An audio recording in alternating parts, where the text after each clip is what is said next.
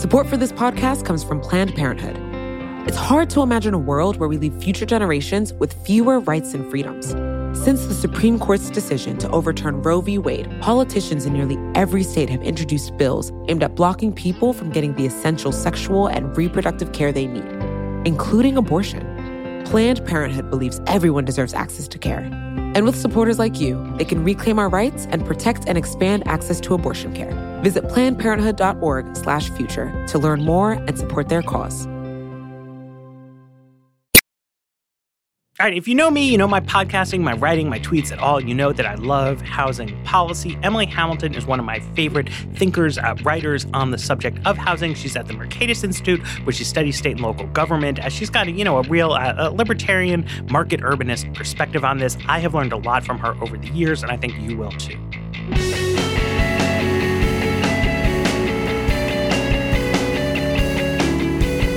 Hello, welcome to another episode of The Weeds on the Vox Media Podcast Network. I'm Matthew Iglesias. My guest today, Emily Hamilton, is a research fellow at the Mercatus Center. She does a lot of stuff on state and local housing policy, which is a beloved topic of mine, as Weeds listeners know. And this has been a really sort of exciting winter in which we've seen a lot of state-level legislative proposals come out on zoning deregulation, basically. I know I've written about one bill that's in Virginia, but you were just telling me there's stuff happening in Nebraska and elsewhere. What's going on? Yeah, thanks a lot for having me, Matt. In addition to the Virginia bill, just last week, a legislator in Nebraska introduced a bill that would allow for missing middle housing typologies. So things like duplexes, triplexes, small apartment buildings that have maybe 4 units in them to be built everywhere that single-family homes are allowed in the state, in towns that have at least 5,000 people. And we're also expecting a Maryland bill that would similarly allow for small multifamily types of housing to be built in parts of the state where transit serves people well as neighborhoods that have particularly high-income residents or a particularly high concentration of jobs. Okay, right. So these are sort of two, well, not contrasting, but like slightly different philosophies. Obviously reflects the different situations. I think if you tried to change zoning near transit in Nebraska, you're not gonna get a lot done that way, right? Exactly. Do they have a big housing affordability problem in Nebraska? Actually, they do. Omaha and Lincoln have seen pretty rapidly rising prices in recent years. And they have about 40% of their renters in Omaha are cost burdened, meaning they spend more than 30% of their income on rent each month. And I imagine Omaha's existing sort of built environment has a lot of single-family land to it, right? I mean, it's a city by Nebraska standards, but not like a towering metropolis. That's right. Primarily single-family housing for sure. Although since the financial crisis, like the country as a whole, Omaha has seen an increase in multifamily permits. Right. But so broadening out the sort of scope for doing that in Omaha and Lincoln would make a real difference. Yes. Yeah, so that's cool. And so the Virginia bill, which was interesting, I first read about this in an article a friend of mine wrote that quoted you. The idea here was to say you could build duplexes basically anywhere, all throughout the state, which was interesting. Just the sort of lack of targeting at all in that vision, which on some level sort of appeals to me, but doesn't seem to be where most politicians have taken this. Yeah, Delegate Samira in Virginia has 2 bills. One that would allow duplexes across the entire state, as you say, on all land that's currently zoned for single-family housing. And another that would allow all single-family homeowners to add accessory dwelling units. So they're both bills that would essentially allow people to go from 1 unit to 2 units on single-family zoned land across the state. And as you said, unlike what we've seen in California or what we expect the Maryland bill will look like, the Virginia bill is very broad, has no focus on transit or income or any other factors, but just allows 2 units across the entire state. I think that actually makes a lot of sense, particularly on the ADU side, Right. because housing affordability is a problem in rural and urban communities in all parts of the state. And ADUs can be a really flexible housing form that a homeowner can build for, say, an aging relative or an adult child who's moving back home, regardless of where they live. Yeah, so ADUs is an interesting idea that I think I haven't had anybody on to talk about, but California has made big ADU changes in recent years, and I think that has given people the sense that this is maybe lower hanging fruit, politically than some other stuff. So what does this mean, like an accessory dwelling unit? It's I think that's not like a term regular people use in their lives. Probably not. An accessory dwelling unit means an additional home that's on a homeowner's property or a landlord's property in some cases that has its own kitchen and bathroom and is distinct from the principal dwelling. But it can be a basement apartment. That's the most common type of accessory dwelling unit in D.C. Or in Los Angeles, we're seeing a lot of ADUs being built that are garage conversions or just separate backyard cottages that can be rented out or given to a family member. Mm-hmm, mm-hmm. Yeah, so I am actually the owner of an accessory dwelling unit. Very exciting stuff. And so in D.C., what's common, right, is a lot of the neighborhoods are these kind of 4-story row houses. Mm-hmm. And you can build them to be or they're like 3 stories in a semi-basement, if people are not familiar with D.C. Yeah. And so you could have the whole 4 stories for your family. Another thing you see is a lot of them are cut to be like 2-floor units, mm-hmm. right, that are either condos or rentals. But then another common thing, like my house, is you have the top 3 floors are usually where the homeowner and his family lives, and then mm-hmm. there's a basement that rents out to other people. And that's at least the spirit of the accessory dwelling unit, is that it's like a basement or it's a garage. It's some part of your house that you have then renovated to have its own entrance, its own kitchen, its own sort of supplemental thing. People sometimes call it like granny flats, and mm-hmm. with the idea that it would be a family member. But these bills they don't actually require that, right? I mean, the idea is to use the concept, but really just to generate extra rental housing. That's right. Some jurisdictions have kind of outdated accessory dwelling unit language where they'll say it cannot be mm-hmm. rented out. It can only be used for guests or your au pair or maid or right. whomever you might want to live at your house. But these newer bills that are focused on allowing a new path for relatively affordable rental housing don't require them to be free. They can be rented. Right. And one thing that the California experience has shown is that it's important not to have owner occupancy requirements for the principal house mm-hmm. When allowing accessory dwelling units, because that makes it more difficult to get financing for them. Because if the homeowner were to foreclose and the bank were to own the house, they wouldn't then be able to rent out the accessory dwelling unit. Okay, yeah. So yeah. This is an important nuance, right? Okay, yeah. So one way you could think about it, right? To set it up, like the big picture is people are looking to find ways to increase the supply of housing that does not freak out the public too much, right? Mm-hmm. And so, okay, if you're a homeowner, you should be allowed to convert your garage into an apartment. That sounds pretty nice. Most single-family homes are owner-occupied anyway, so maybe we can stipulate, okay, the owner-occupant needs to be living in the main dwelling. Right. But the problem is you want people to be able to get loans mm-hmm. in order to do these conversions.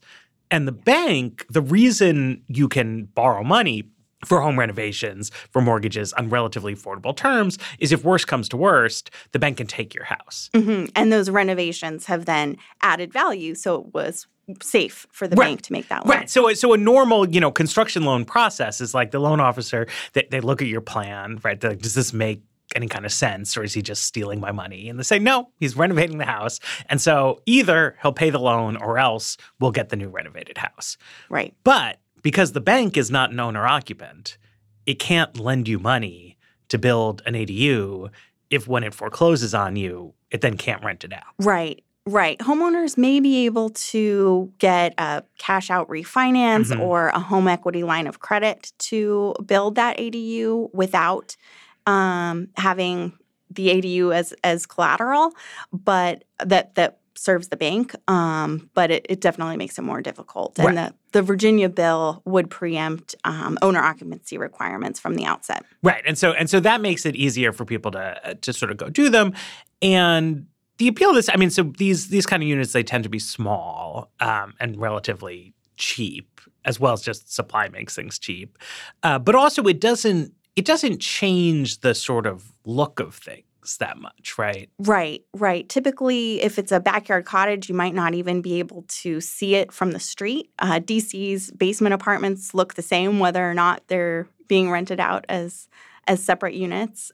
So they're a very mild way of allowing more housing to be built from a visual perspective. Right. And the Delegate Samira's bill, the duplexes bill, even is sort of the same in that regard, right? Like he's not changing the rules about what kinds of structures you can build, just saying that it could be a 2-unit rather than a big house. Is that right? That's right. He would leave it up. His bill would leave it up to localities to determine things like setback requirements. So that's how far the house or duplex can be set from the property line, how many feet that has to be, as well as things like design standards and parking requirements. Right. So in some ways, that's a more limited, it's a very broad change, right? He's not limiting it to particular areas, but it's a sort of modest tweak in some ways, right? It's not like you could the idea is that like in a practical sense, neighborhoods would not necessarily wind up looking very different under that rule. Yeah, that's right. It would really be up to the local rules how much change in aesthetics would be allowed under it. And I think the experience with California, because California now, there are a lot of new ADUs being built, right? But it actually sort of, they passed a bunch of different laws before that happened because you can do one regulatory change, but local governments have a lot of discretionary powers that they can sort of swoop in and start using unless you sort of keep knocking it down. That's right. Particularly in Los Angeles, there are quite a few accessory dwelling units being built. A couple thousand a year seems to be the current rate. But that's only recent. Yet the first state bill that attempted to make homeowners be able to build accessory dwelling units in California was passed in 1982. But it's taken several bills to actually make it feasible on a broader scale. Yeah, I mean, and I thought about that when I was reading about the Samira bill in Virginia, because if you leave parking requirements in local government's hands, they can pass a law that says, well, you know, you can build a duplex if you want. The state requires that, but you need 12 parking spots. And then so then you can't actually. That's very true. And particularly when we're talking about accessory dwelling units, these are something that homeowners are building. These are not development professionals. They're typically a very marginal decision that's only going to make sense for the homeowner if it's very clear they can make money by putting this investment in. And construction costs in high cost of living cities are very high. It's difficult to make it feasible and make it worthwhile to build accessory dwelling units that are profitable. So when local governments come in and say you have to build an extra parking spot, you have to pay a $20,000 fee in order to hook up your accessory dwelling unit to utilities, these rules that might seem pretty minor can almost eliminate the feasibility of accessory dwelling units for homeowners. Right. And so it comes down to both, like, do the local governments, like, actually want there to be more housing? And then secondarily, if they don't, like, can the state, like, take several bites at the apple until break the will of sort of NIMBY local governments and make them give in. And it seems like that's what's started to happen. In like the local Los Angeles political culture is very hostile to housing compared even to the other big California cities. But it's like enough new ADU laws were passed that now they can't stop them. Yeah, I think that's right. So it's interesting to see sort of other states start to get interested, but it'll be kind of a long journey. Okay, let's take a break, and then I want to talk about some of your new research. Support for The Weeds comes from Not Another Politics podcast from the Harris School of Public Policy. With the constant news cycle, there's a lot of noise out there. Opinions are plastered all over social media, pundits are throwing out hot takes without any sort of context, and it's only getting worse as we dive farther into election season. We know that if you're listening to us at The Weeds, you're looking to cut through all this. And if you like this show, you might like Not Another Politics podcast. Not Another Politics podcast is produced by the University of Chicago Harris School of Public Policy. They want to take a research and data approach to analyzing hot-button issues and offer perspectives that go beyond the headlines. They cover a wide variety of topics in their episodes, but a few recent episodes that you can listen to include a deep dive into why women are underrepresented in U.S. politics or whether or not we can believe political surveys. You can listen and subscribe today at harris.uchicago.edu/NAP. That's NAPP.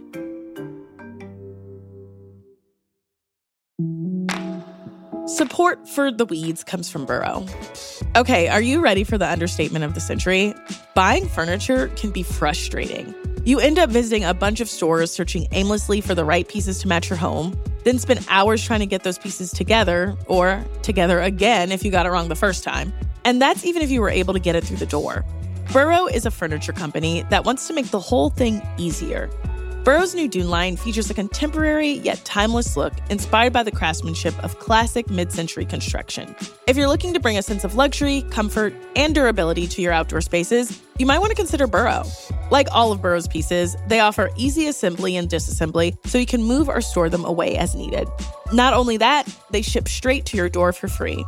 Listeners of The Weeds can get 15% off their first order at burrow.com/weeds. That's Burrow, BURROW.com/weeds for 15% off. Burrow.com/weeds. So I've had a number of guests on the show, I think, talk about housing. I think mostly from a sort of left liberal perspective, although I only allow people on here who think we should have more houses for people.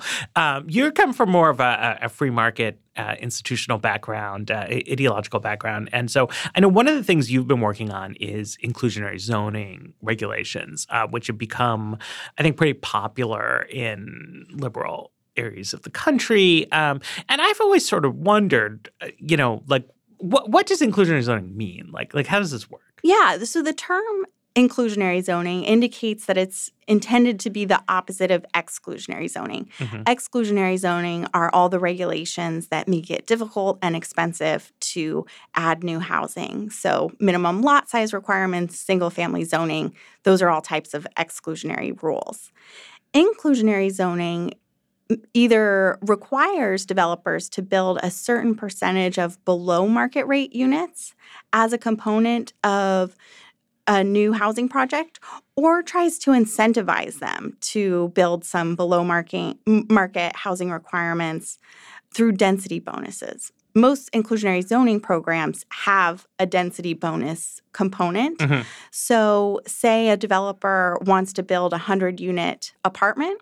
The locality might say you can build a 120-unit apartment, but 30 of those new units have to be subsidized for people making a certain amount of income. And so, I mean, basically this is, I guess, because nobody wants to raise taxes, this is sort of an alternative to having an explicit, tax, and then the government would create subsidized housing, is to say, okay, landlords builders, as a condition of building, need to sort of take the loss on creating a number of subsidized units, and that is supposed to generate affordable housing and also market rate housing. Yes. Yeah, that's right. The idea is that it allows more housing as a whole to be built, but requires that some of that housing is subsidized. And that's meant to answer the sort of objection that, all this new stuff, that people are building luxury units, new housing is more expensive than old housing. This isn't doing anything to help the people who are really in need. You say, okay, here's like a direct benefit, right? We have X subsidized units coming on as part of this project, so it's good. Right. But is it good? Well, so I studied inclusionary zoning in the Baltimore-Washington region, where about half of the jurisdictions, about 20-something of the jurisdictions in the region have inclusionary zoning programs. And I find that the mandatory inclusionary zoning programs can be expected to increase market rate home prices by about 1% per year that program is in place. So that's a pretty significant increase in market rate house prices when compared against the relatively few units that inclusionary zoning programs have produced. Okay, so it generates new submarket units, but it raises the price of market rate housing. Exactly. And is that because less stuff gets built, because you have to pay for the cross subsidy? What's the mechanism? So one thing that developers say that's borne out by my research is that under inclusionary zoning programs, they can only build very high-end new homes that are able to subsidize those below market rate units. And in order to take advantage of the density bonus, sometimes developers are moving from a walk-up building to an elevator building, which is much more expensive to be built. So under the inclusionary zoning program, they're building a very high-end new market rate homes in order to allow for the below market rate units to pencil out. And the housing market as a whole becomes more expensive, even though a few new units are at below market rate prices. Right. So if you try to think about this mathematically, right, it's like the structure costs a certain amount to build, and then there's going to be an average rental income across the structure. And if you say some share of those units have to rent out at a very low price, that creates an incentive to push up the price that you need. So when people say, people sometimes get obsessed with like the high-end finishes and whatever else, but it further doesn't make sense to just sort of build like blah housing. If some of it is going to have to be rented out at a loss, then you need to sort of make it up by making the fanciest thing you can think of. Yes. Yeah, that's right.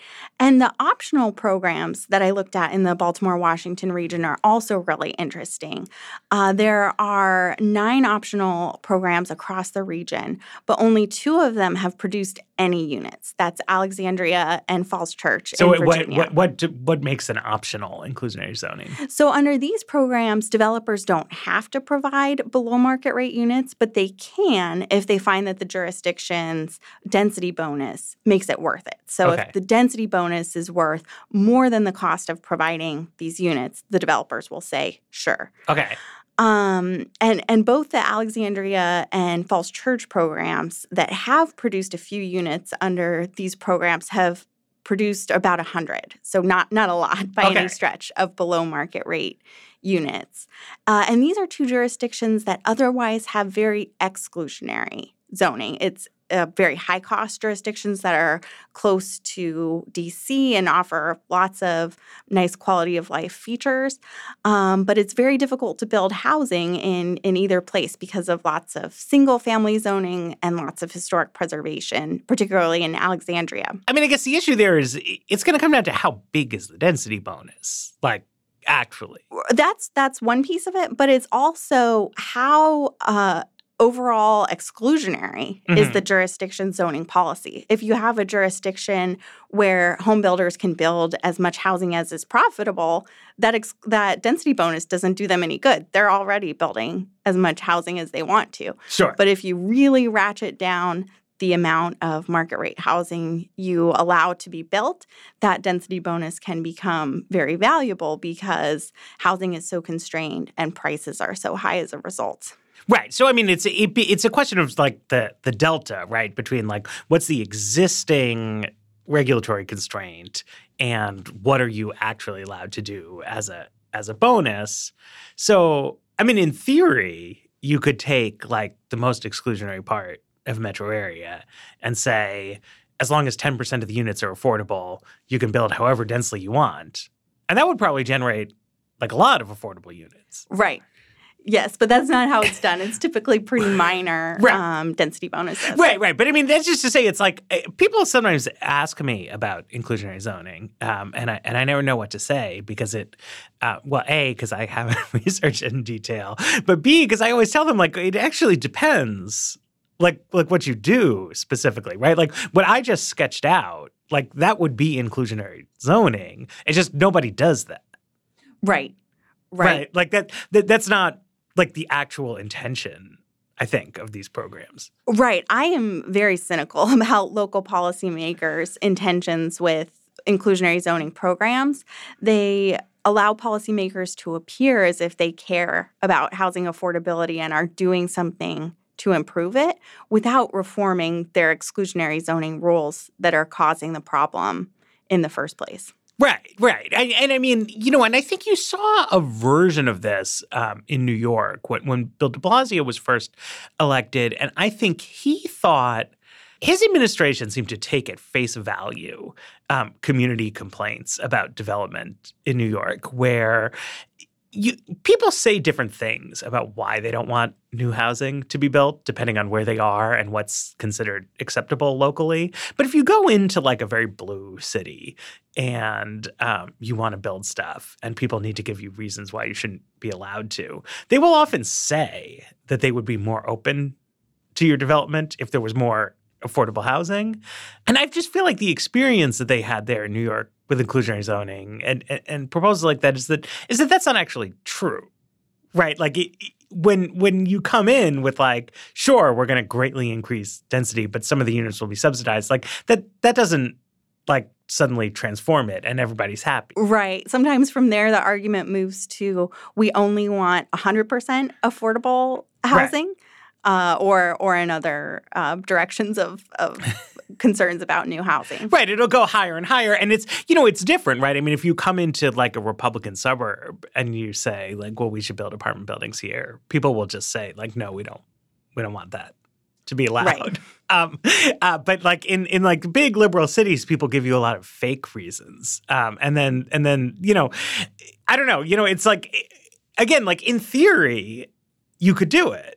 Right? Like in the most exclusionary places. Like you could say like, yeah, like we're gonna have inclusionary zoning and just like then you can do, go nuts, build everything. But in practice, they're not generating. Right. And as you said, one thing that's appealing to local policymakers about inclusionary zoning is that they don't have to spend any tax money on it. There are no fiscal trade-offs being made. But if it's worth having these mixed income buildings, it's worth paying for with tax dollars. And it wouldn't, in that case, then have to be in new construction buildings. Localities could purchase condos or give tenants income to rent apartments in what would become mixed income buildings.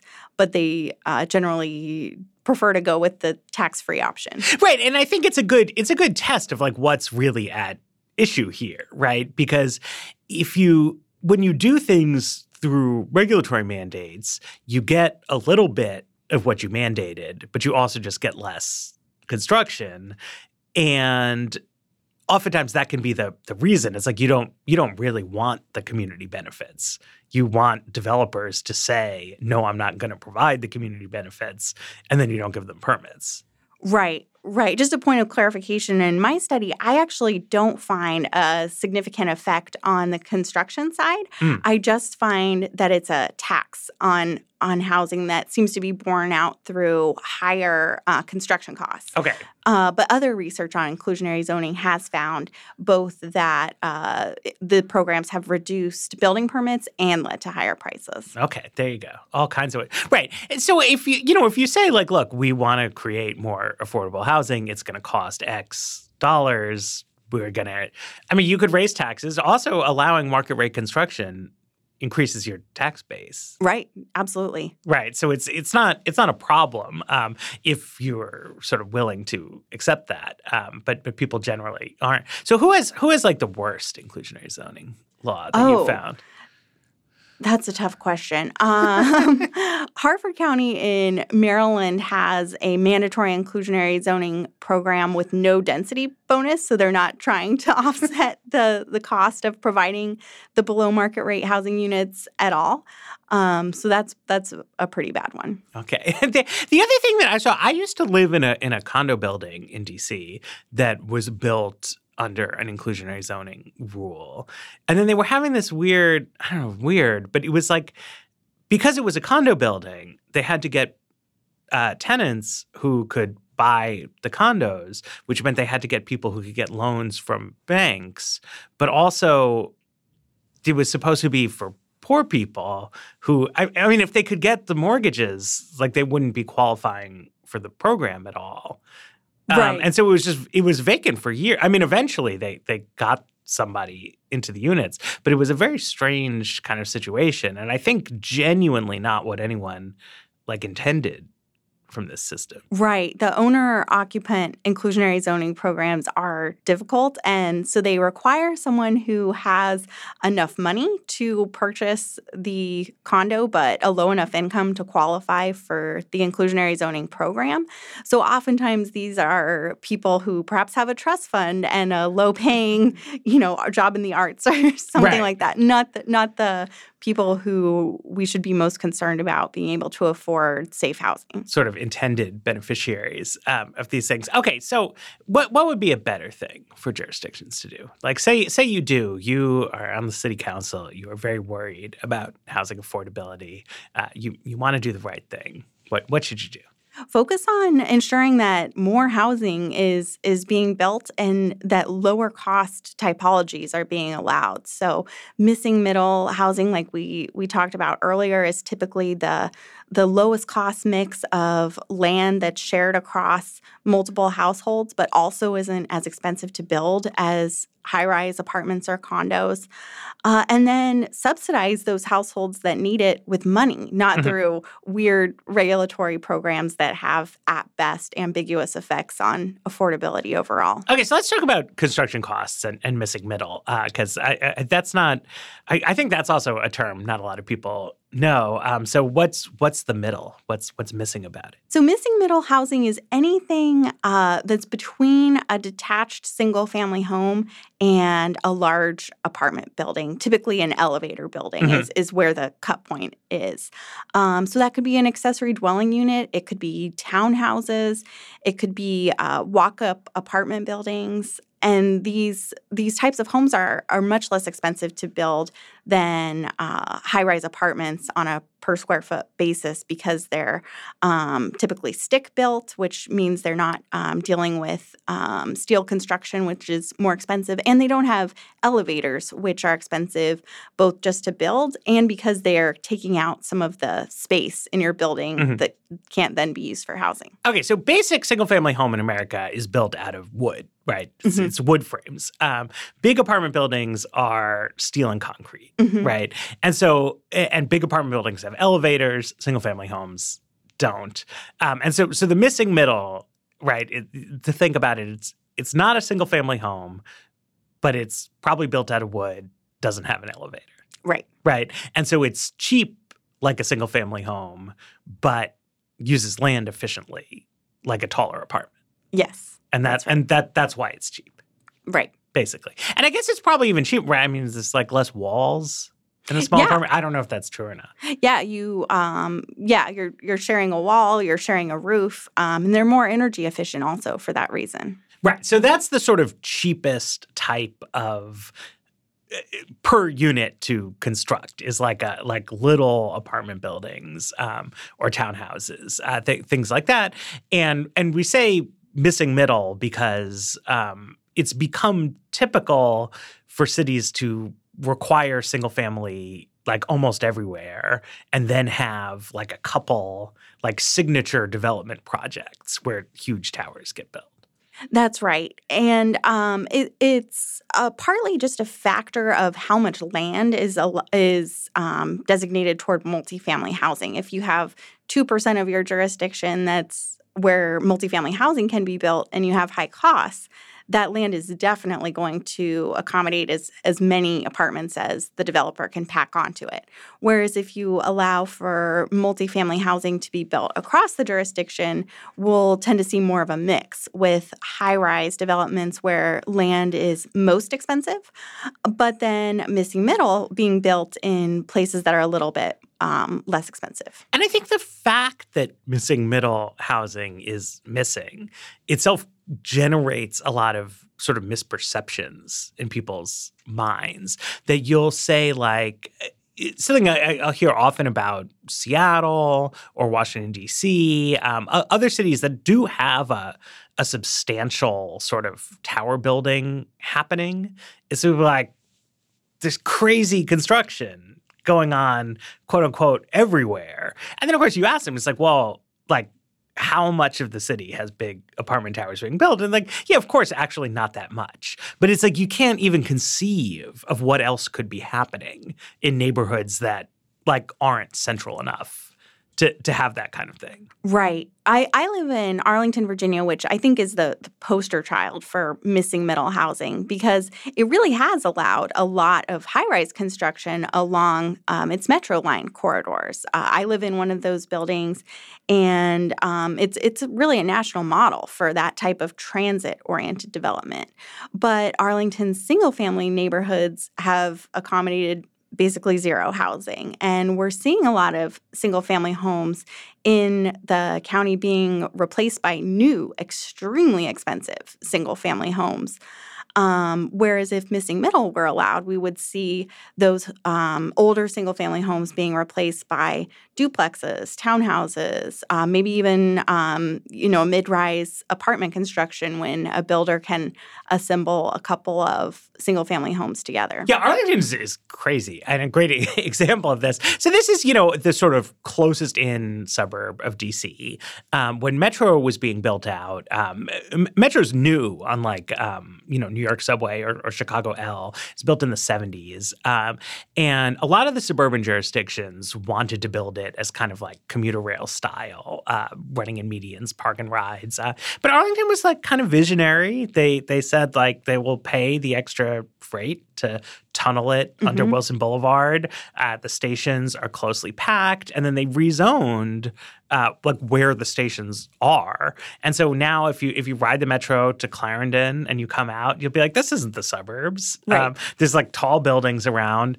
But then if you walk like 10 minutes perpendicular to the Metro line, it's really the suburbs, right? Yeah. Yes. And you've got single family homes that cost a ton of money. And often if you poke into them, if they're older, they're like not that fabulous or anything, right? Just the land is really expensive. Right. So one thing you could do with that expensive land is put like 4 like okay houses on it, right? But that's not allowed. That's right. Yeah. And that's why, because the land is so expensive and people who can afford to buy a single family home in Arlington have a lot of money, that's why we're seeing brand new homes replacing older ones. Right. And so it's the other alternative, which is fine, right? It's people like to live in Arlington. If rich people want to move there and buy old houses and replace them with super expensive houses, like, good for you. Right. But like another natural thing to do with expensive land would be to continue that process that you see right next to the Metro station and, elevate, right? Like parts of D.C. that aren't right by Metro stations are still pretty dense. Right. Yeah. D.C.'s row house neighborhoods are still fairly dense and walkable, but Arlington's really missing that in-between density. Right. So that's the missing middle, and that's also – in principle, it could just kind of be like scattered around, right, in a, I guess, like not super principled way, right? Like a big suburb could just have some quadplexes hither and yon. Right. It would tend to happen gradually as a homeowner decides to leave the county. That individual house will be replaced by something a little bit denser. It won't be entire neighborhoods at a time. Okay, let's take a second break, and I want to bring this back around to state level action. Support for The Weeds comes from Hydro. Finding the time to exercise can be hard. But with the Hydro Rower, finding time for a 20-minute full-body workout can be a piece of cake. Hydro is a state-of-the-art, low-impact home rowing machine that's actually designed by rowers. Hydro caters to all fitness levels, and their classes are taught by Olympians and world-class athletes alike. Eric Maxwell, from the business side of things here at Vox, got to try it out. Here's what he thought. The Hydro definitely felt like a nice workout. It felt challenging, intuitive, it kind of felt natural without being too strenuous. It was just nice to have a menu of options, to find something super customized, and just make it feel fun. This spring, you can join the growing rowing community at Hydro. You can head over to hydro.com and use code WEEDS to save up to $400 off your Hydro. That's HYDROW.com, code WEEDS, to save up to $400. Hydro.com, code WEEDS. Support for this show comes from Sylvan Learning. As a parent, you want your child to have every opportunity. But giving them the tools they need to tackle every challenge, that takes a team. Now more than ever, educational support tailored exactly to what your child needs can make all the difference. That's why parents have trusted Sylvan Learning for 45 years as the ultimate teammate in their child's educational journey, instilling in them a love for learning and a passion for reaching the next level. And Sylvan's Insight Assessment can identify gaps in learning and areas that could be of concern for your child. It's a 360-degree view into your child's learning that you can't find anywhere else, and helps ensure that your child didn't miss something in school that might put them at a disadvantage in the future. And right now, it's the best price of the year at $29. Go to sylvan29.com to learn more and get your child's assessment for only $29. That's SYLVAN29.com. So I guess, we didn't talk about this at the beginning, but why is state government important to this whole question? Because we've been talking about zoning. This is something local governments do.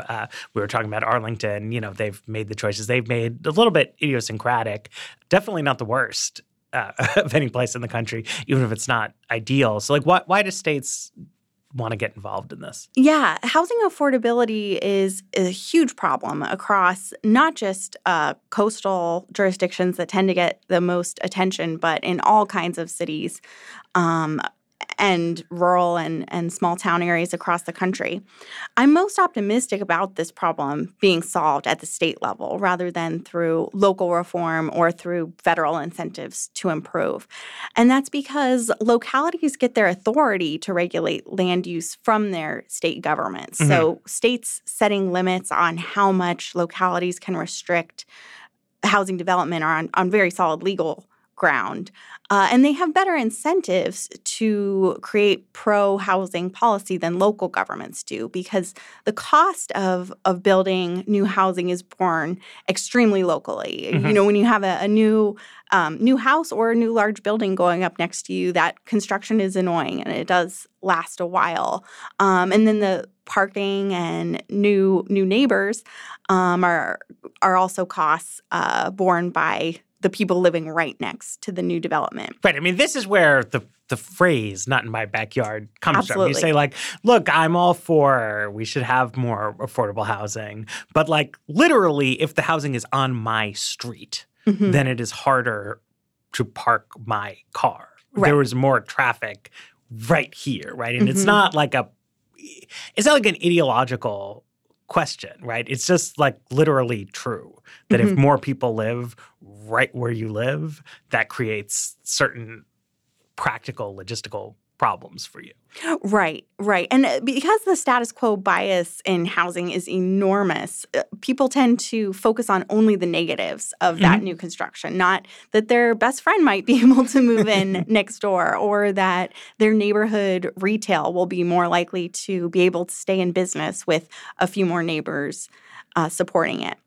But at the local level, because the costs of housing are so localized, you can get mayors who say, we don't need any more people here. We don't need any more jobs. We don't need any more property tax revenue. We're fine the way we are.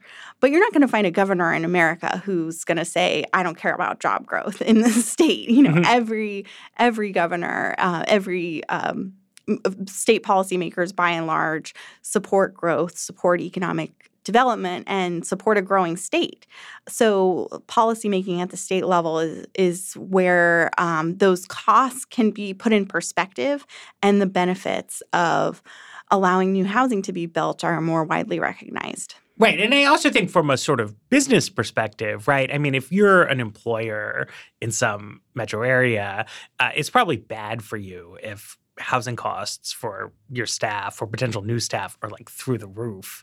But you also don't care at all like about which particular town that housing might exist in, right? So there's like that potential voice, right? Like a business voice for growth doesn't manifest itself at the local level in any kind of reasonable way, right? Like it would like genuinely not make sense, right, for the CEO of like enormous corp to like be worrying about what some particular suburb is doing. But if the state legislature is considering a bill, right, that will like greatly will make it much easier to recruit people, like that's something they might actually care about. Right. And I think it's been I don't know, like how much progress do you think we can really see in the States here? Because it does seem also like pretty new, right? I mean, I feel like 3-4 years ago, like there was nothing. Absolutely. Yeah. A few years ago, I was much more pessimistic about the potential for housing reform than I am today. I think that as we talked about earlier with California's accessory dwelling unit experience, it's going to take time for states to pass all the laws that are going to be required to get rid of huge barriers to building new housing. But I think it will be really interesting to watch the experience of Oregon, which passed a law allowing missing middle housing in much of the state last year, to see how much effect that has alone and what barriers remain. So something that's been interesting to me is that I think a lot of what you have seen done so far, I mean, the Oregon bill definitely sort of had a foot pretty firmly planted in the progressive camp and sort of came through as part of a package of housing reforms that included a rent control law. Vaughn Stewart, who's talking about introducing a zoning reform bill in Maryland, like he's a very left-wing guy. I think had an Our Revolution endorsement when he first ran for that seat. And again, like wants to package this with a lot of other progressive ideas, tenant protection laws, things like that. And it strikes me that it would be more straightforward in a lot of ways for a deregulatory initiative to be a conservatives to the middle idea rather than a odd left hodgepodge. And I wonder, like, what's your perspective, coming from Mercatus as to what do you think's going on there? That is a really interesting question. I like to say that housing doesn't follow partisan lines. Yeah. There are plenty of Democrats and Republicans who support allowing more housing to be built at lots of price points, and Democrats and Republicans who oppose that. I do think the Oregon model is really interesting, that it was able to succeed as a combination of deregulation and tenant protections. Ibrahim Samira's bill in Virginia is also part of a package of housing bills. And if, say, like in Oregon, a mild rent stabilization law passes with a law that allows more housing to be built, I think that's a worthwhile compromise for sure. Yeah. No, I mean, it seems perfectly reasonable to me. It's just, it's been strange for me to watch that play out. That is not what I would have predicted the sort of outcome would be. And I wonder how it'll go. Because it's interesting, right? So, because what Oregon did was, it's I think a CPI plus 7% rent control cap, right? Which I guess from a free market perspective, in principle, it's not like that idea. But that's a pretty loose cap, right? Like in a practical sense, right? Whereas like Bernie Sanders has a proposal that does have a significant, actually, regulatory reform element, but would have a very strict rent control, at which point, like, it's not clear that the regulatory relief would accomplish anything. Yeah, that's right. Some of these Democratic-led housing bills have gotten a lot of attention, deservedly so, because they're being introduced in very high-cost states. But there have also been some red state moves toward preempting local land use regulations. My colleague at Mercatus, Salim Firth, has written about some of these. Arkansas, for example, passed a law preempting local design standards, which is really important because when you're in a place where land isn't super expensive, the way that you exclude lower-income people from living in your jurisdiction is by doing things like requiring brick siding rather than vinyl siding. And so Arkansas said, we're not going to allow design standards that aren't related to health and safety. So this is like in Arkansas, like almost all the land in Arkansas is cheap. But you can say, well, you can only build fancy houses, basically. You can only use expensive methods. Right. And so they're knocking that all out. Nice. Yeah. And in that case, it's more of a straightforward deregulatory move supported by people who support free markets and housing, by home builders, by realtors. But in blue states, the coalitions include the left. Right. I mean, I feel like the winner, the dog that keeps not barking in this is the state legislature of Texas, which I feel like as a dispositional matter loves overriding blue city laws there. I mean, Texas is unusual because unlike, every state in America has like its more conservative parts and its more progressive parts, and the progressive parts are usually the cities. But Texas has really big cities and is still a very conservative state.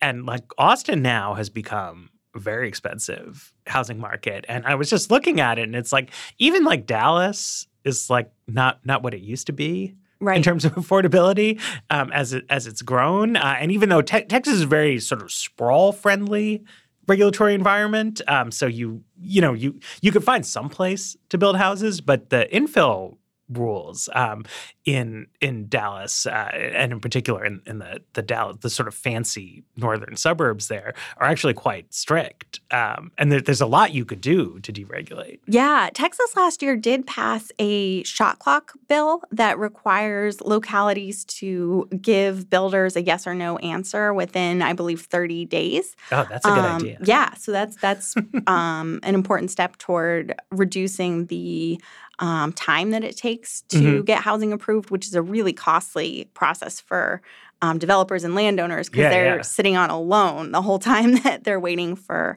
their project to be approved. But yeah, Texas, particularly in parking requirements, that would be a huge step toward allowing more housing to be feasible to build. Right, because parking requirements are a kind of – it's sort of like backdoor prevents you from building townhouses in a lot of situations and small apartments. Right. Yeah, Houston has done a great job of making infill development feasible. They've reduced their minimum lot sizes down to 1,450 square feet. So that has made it possible to replace single-family homes in desirable, close-in neighborhoods to be replaced by 3 townhouses. But their parking requirements mean that the ground floor of all of those is typically a 2-car garage. which doesn't make a very attractive they're really weird looking, those Houston townhouse neighborhoods. Yeah. And it also takes up valuable living space as mandatory car storage. Right. And, and I think we were talking about missing middle, and to my mind, I go now like twice a year to Austin for various reasons. And like that is really a city where you see the missingness of the missing middle. Like everybody's perception is that there's like an insane construction boom. And it's true. I mean, there are lots of cranes and stuff. But like still the bulk even of Travis County is single family homes by law. And they're getting more and more expensive.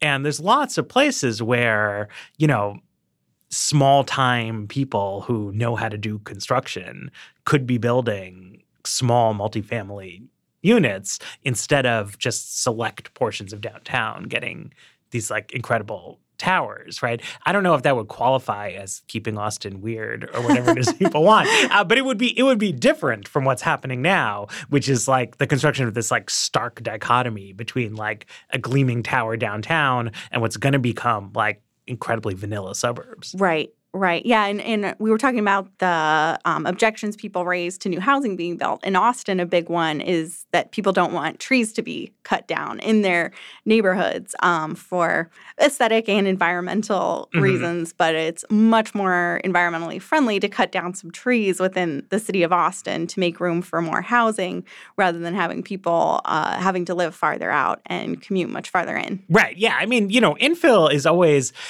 I mean, I guess every lost tree is a tragedy. But infill is inherently less environmentally impactful than, growth of the developed area. And I mean, I can never tell if people mean this stuff in good faith or not. But there's like a huge difference between a quote unquote green space and like a forest, right? They're like, why? There's no wildlife, like living in your 2 trees in your backyard.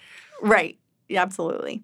So I always like to close these things out by asking the guest, what did I miss? What should I have asked you here? What do people need to know that hasn't been in the show? So going into a little bit more detail on the million different ways that localities can stand in the way of housing, some New Jersey towns are a really interesting example of looking at what jurisdictions can do to make housing feasible or unfeasible under rules that look very similar. So Palisades Park, New Jersey is a really interesting town that has 2-family zoning and has seen the majority of their single-family housing stock be replaced by duplexes that have parking at the bottom and then 2 attached homes above. But other jurisdictions that also have 2-family zoning in New Jersey have done it in ways that appear as if they allow it to be done, but don't actually. So what do they do? They might require the 2 homes to be only up-down duplexes rather than side-by-side duplexes, which makes them more difficult to condo, and it is just a less appealing way to live for a lot of people because you have upstairs noise from your neighbors. So it really depends on the sentiment of the policymakers, if they're going to create rules in a way that allow lots more housing to be built, or if they're going to create rules that appear as if they're allowing more housing to be built without actually doing so. And this is also just why, right, in general, I mean, I don't need to convince somebody from Mercatus, but like there is real value in just like having less strict rules, even if it's not obvious to you, the person reading it. Like, what difference does it make if you allow up, down versus side by side? Like, it turns out there is a difference, right? And like, it would be hard for me to judge just looking at like a whole bunch of different provisions, like which ones are important and which ones aren't. But like, it's easy to say, like, is this a bona fide safety requirement or not? Right.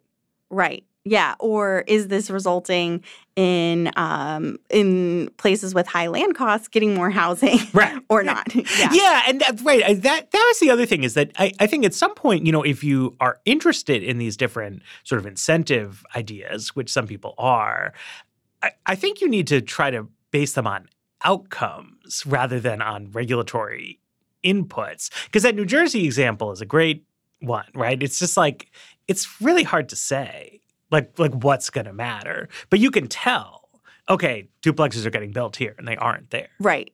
Right. Yeah. And if policymakers want to create an environment where more homes are allowed to be built, that's really the metric they should be looking to. All right. There you go. Okay. Thank you so much, Emily Hamilton, Mercatus Center. Thanks to Malachi Brodus, our engineer, Jackson Bierfeld, our producer, and The Weeds will be back on Tuesday.